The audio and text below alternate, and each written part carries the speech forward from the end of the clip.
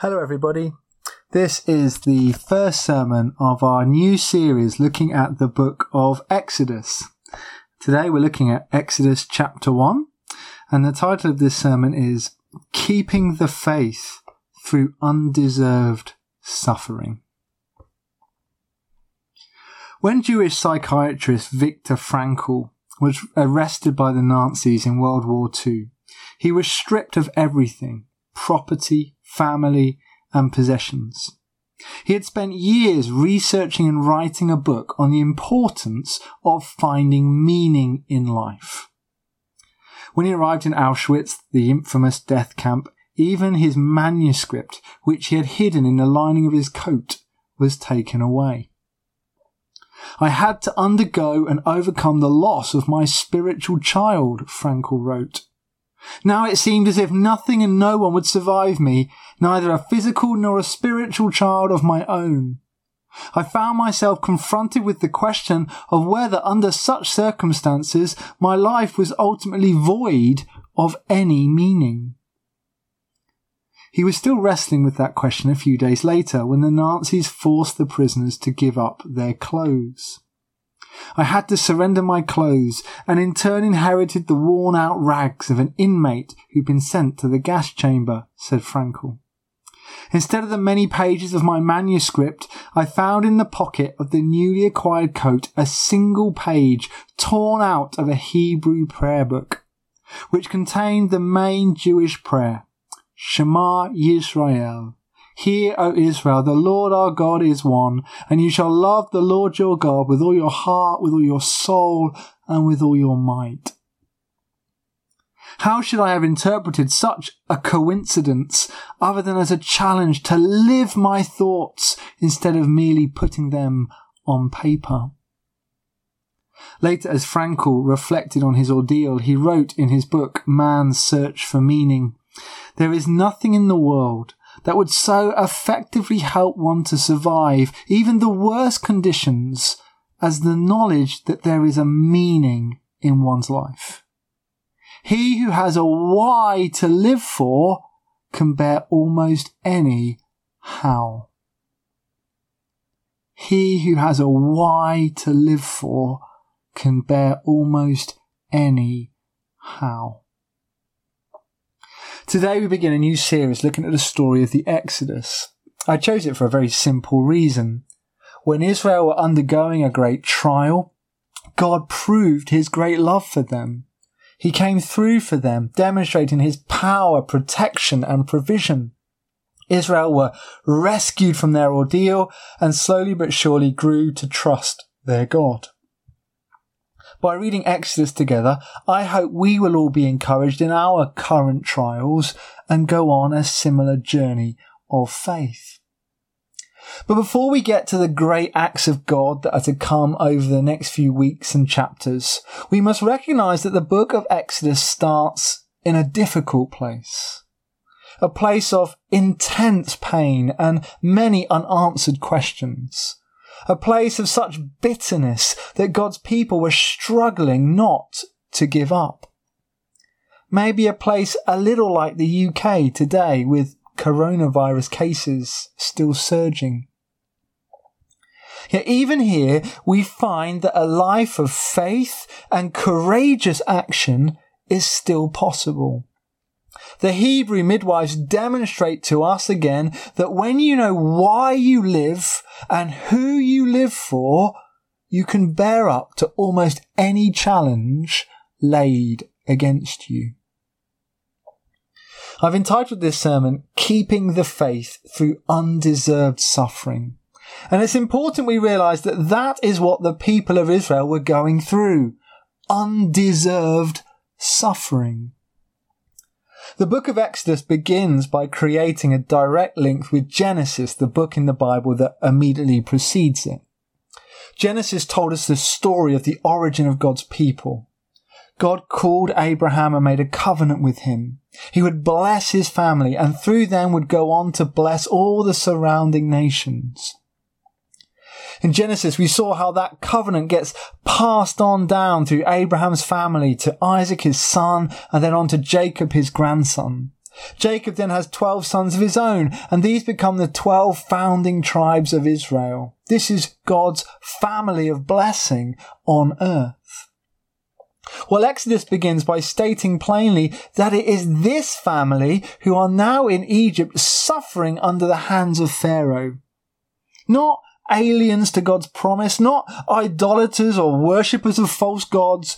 God's own covenant people are the ones in trouble. Exodus then reminds us of the story of how they got there in the first place. They had gone to Egypt when Jacob's son Joseph had become an important leader in the land. Now, we do not have the time to recount the whole story of Joseph and his travails, but suffice it to say, God had worked through him in incredible ways, saving many thousands of people from famine and death in the process. Genesis 50 finishes with the announcement that although Joseph had arrived in Egypt because his brothers had tried to harm him, God turned it into an opportunity to do great good. So unlike at other points in the Old Testament where Israel go to Egypt for the wrong reasons, this time they are there in complete innocence.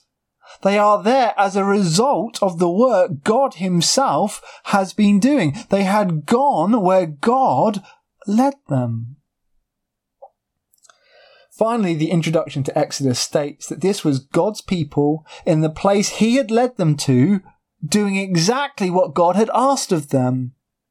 They were being fruitful and multiplying. Right back at creation, this was God's command to his people, to be fruitful and multiply, to fill the earth and look after it. Abraham was told his family would be so large, they would be like the stars in the sky and the grains of sand on the seashore. The fact that Israel was still multiplying during their stay in Egypt shows that God's blessing was still upon them. Indeed, he was keeping his promise to Abraham. It's important we understand then that God's people were doing what they should while they were in Egypt, and that God was pleased with them. Sometimes in life, we deserve the suffering we experience. Our sin has consequences and we must endure them. We might not like that fact, but we understand it and gradually come to accept it.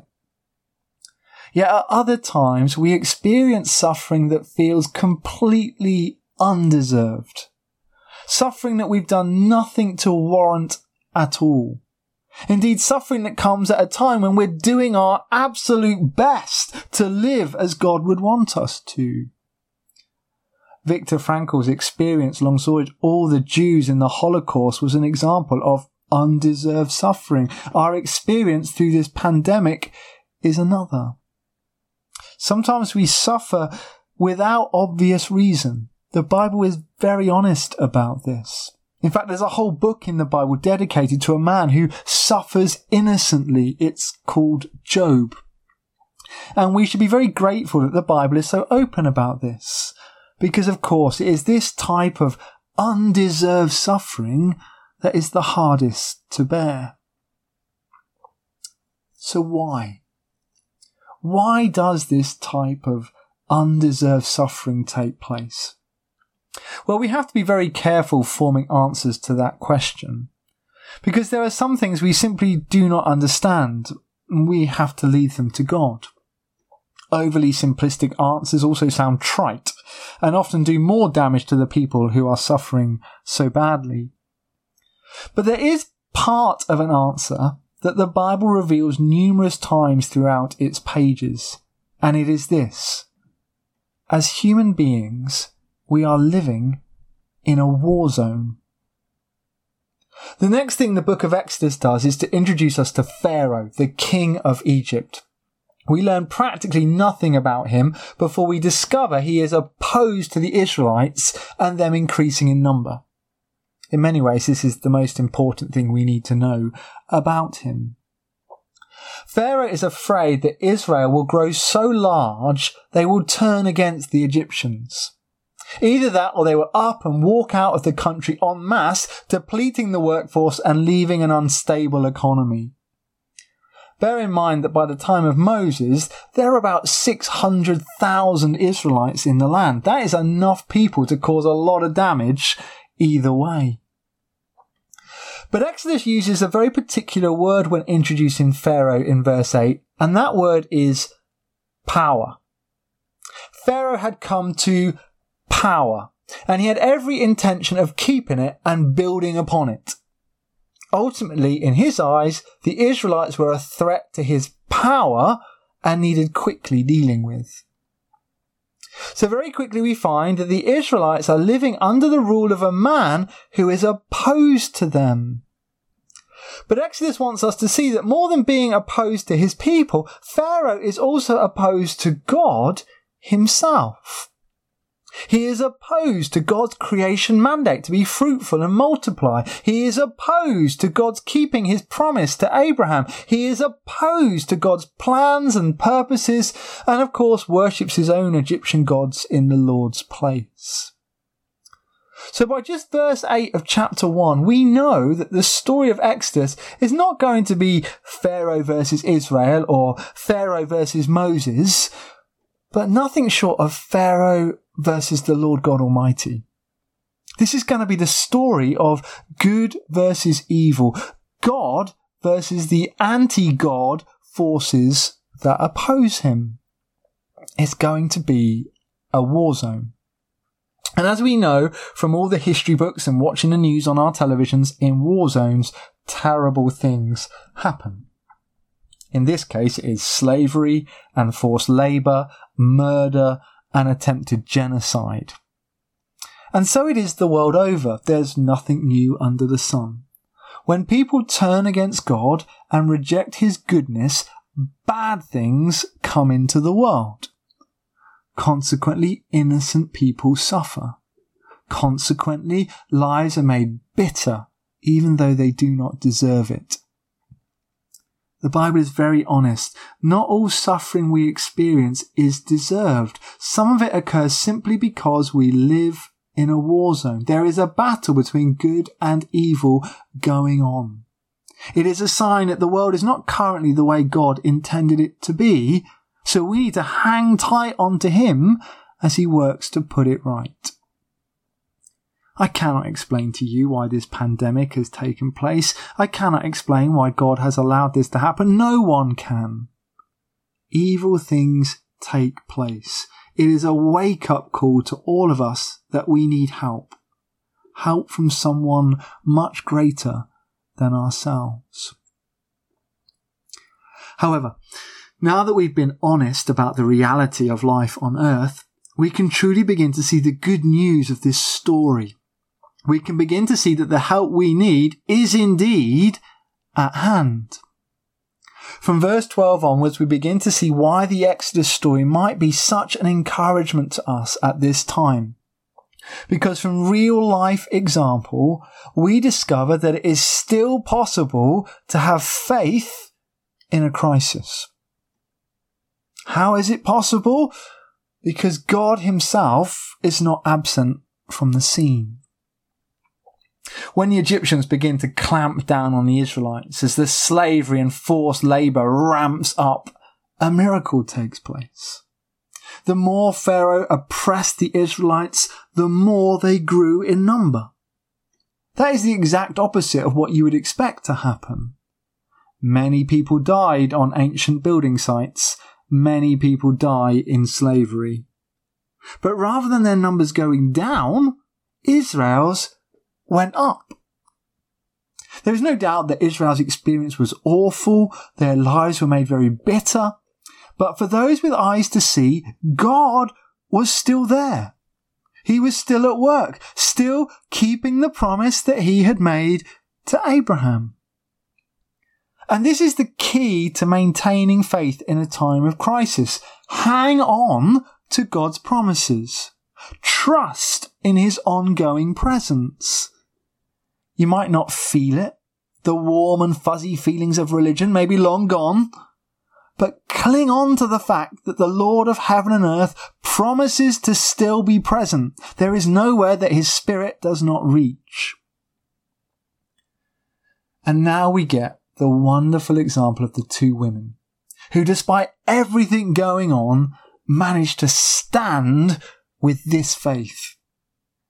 As an increasingly raging Pharaoh ups the ante and orders the murder of all newborn Israelite boys, these two Hebrew midwives stand up to him.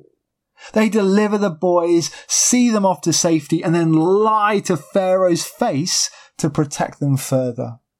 This is an act of great courage and bravery, an act carried out at great risk to themselves, an act inspired by one thing. Verse 17 makes it plain. Despite all their suffering, these two women had not lost their fear of the Lord. They'd not lost their reverence and awe. They'd not lost their sense of God's holy power and potential. They'd not lost their trust. Indeed, their fear of the Lord was much greater than their fear of Pharaoh. In verse 20, we quickly discover that God is delighted by the actions of these midwives, and as a result, he grants them families of their own. This, of course, is an act of double meaning. He blesses them for their continued faith. He grants them the desires of their heart. But he also defies Pharaoh again in the process. Pharaoh's trying his darndest to reduce the number of Israelites. God just keeps multiplying them and making them more fruitful. Truly nothing will stop God's work.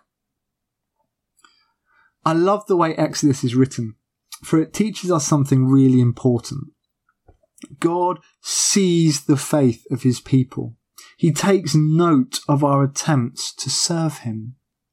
Notice how the two midwives are named in the story. Despite living 3,500 years ago, we know it was Shiphrah and Puah that carried out this defiant act of faith. Yet nowhere, anywhere in the book is Pharaoh named. As we have seen, Pharaoh is the great power figure in the story. Pharaoh would have been greatly prominent in the Egyptian records, but the Old Testament has a completely different set of values. It's not how rich or powerful or famous you are that counts to God. It's how faithful you are. Faith is what counts to God, and the sooner we realise this, the wiser we will live our lives. The Old Testament repeatedly describes the fear of the Lord as the beginning of wisdom. To continue trusting in God despite the horror of their situation was the wisest things those midwives could do. Conversely, by seeking his own power and importance, Pharaoh acts in very unwise ways. By oppressing the Israelites, he created resentment and led them to cry out to God for help. By murdering the boys, he depleted his workforce, the very thing he was frightened of in the first place. Truly, violence never pays off. Turning against God to further your own ends never works either. In this war zone, there will only be one winner. So as we begin the new year, a time when many of us are looking for wisdom, and this year especially, a time where we want to know how we're to go on living through this pandemic crisis, remember this. It is the reason why we are living and who we live for that will lead us down the right path. Living a life of faith in service of the sovereign of the universe is what counts. When we keep that perspective, that fear of the Lord, not only will we carry on with hope and courage, but we will also be inspired to help others more vulnerable than we are, just as the Hebrew midwives did. I hope we're really encouraged by the story of the Hebrew midwives. I hope we can see the practical relevance of how we may be able to act during lockdown this week, helping those around us. But I want to finish with another dose of reality. I want us to focus once more on the question, how do we keep the faith in a crisis? We've mentioned two things already, holding on to God's promises and trusting in his ongoing presence. But we know from experience that even with that, life does not automatically become easy. Even after the midwife's heroism, our passage ended on a tragic note.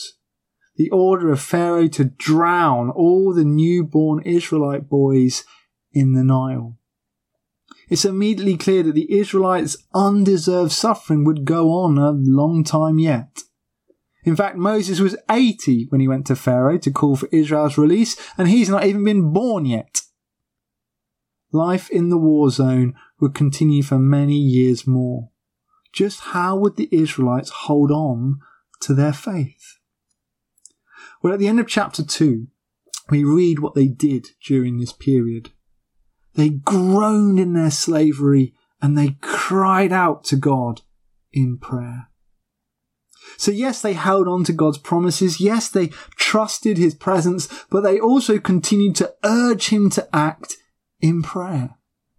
And those prayers were not nice, polite, well-constructed prayers as you would hear in church. They were groans from the heart. As the coronavirus goes on, as we continue to see cases increase, it's okay to wail at God in lament. It's okay to ask God, where are you? It's okay to question, how can this be? In fact, we should be as honest with God in prayer as we can be. We should tell him how we are feeling. We should pour out our hearts. We should reel off our doubts. And if we do that consciously in his presence, we will find that the bitterness we feel slowly releases. And as the cloud gradually lifts, we will experience God taking our pain onto himself and reassuring us with his promises and presence once more. Strange as it may seem, it may be through prayers of lament that we keep the faith. And as we keep the faith, we discover that God is keeping us. Then we can commit to serving God again, even in our trials, just like the midwives did. With that in mind, I want to finish this sermon by reading a psalm of lament. And I encourage us all to place our own feelings at this time of trial into this prayer, so we might come out of it trusting in God once more. This is Psalm 13. How long, Lord? Will you forget me forever? How long will you hide your face from me? How long must I wrestle with my thoughts and day after day have sorrow in my heart? How long will my enemy triumph over me? Look on me and answer, Lord my God. Give light to my eyes, or I will sleep in death, and my enemy will say, I have overcome him, and my foes will rejoice when I fall. But I trust in your unfailing love. My heart rejoices in your salvation.